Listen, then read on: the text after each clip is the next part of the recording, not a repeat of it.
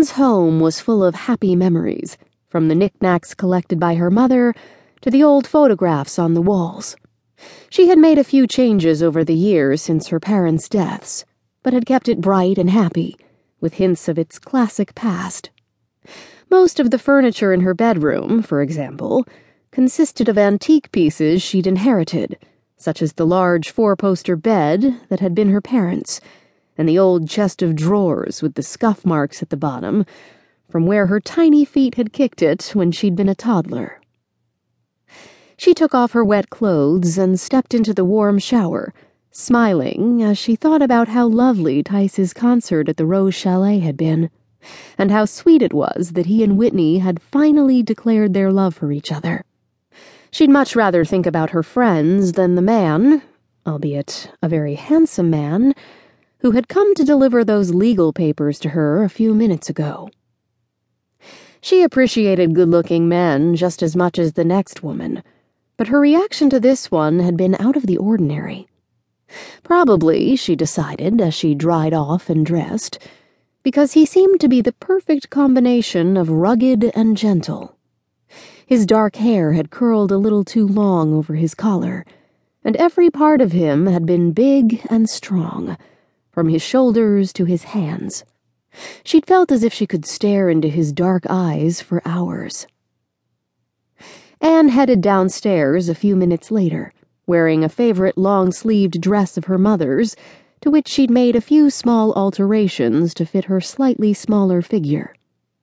A few half-finished dress designs were strewn across the dining room table.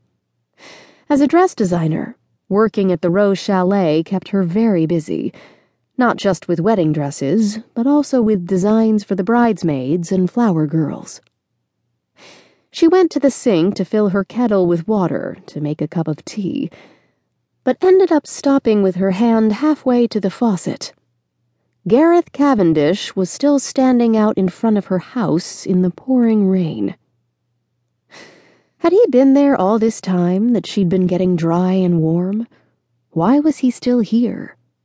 She'd made it perfectly clear that he had targeted the wrong person with his legal papers. A faint twinge of pity flashed through her.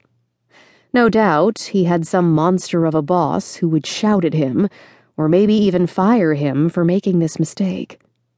Anne knew how lucky she was to be working with Rose at the chalet. Best friends since childhood, they were always there for one another. Gareth looked utterly miserable. So miserable, in fact, that she pulled a clean dish towel out of a kitchen drawer, then walked back to her front door and poked her head out into the damp night air. "Would you like to come in for tea, Mr. Cavendish?" From under his umbrella, he looked at her as if she'd just asked him if he'd like to take up juggling. "Excuse me?" "Would you like to come in and have some tea?" Anne repeated.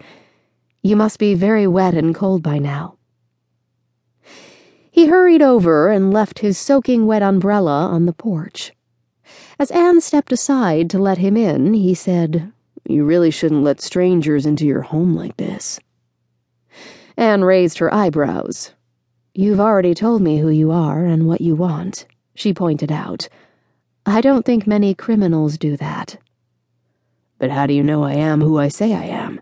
Gareth countered. "You haven't even asked me for any ID."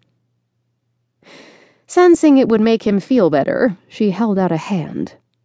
"Well then, you'd better show me some ID, hadn't you?"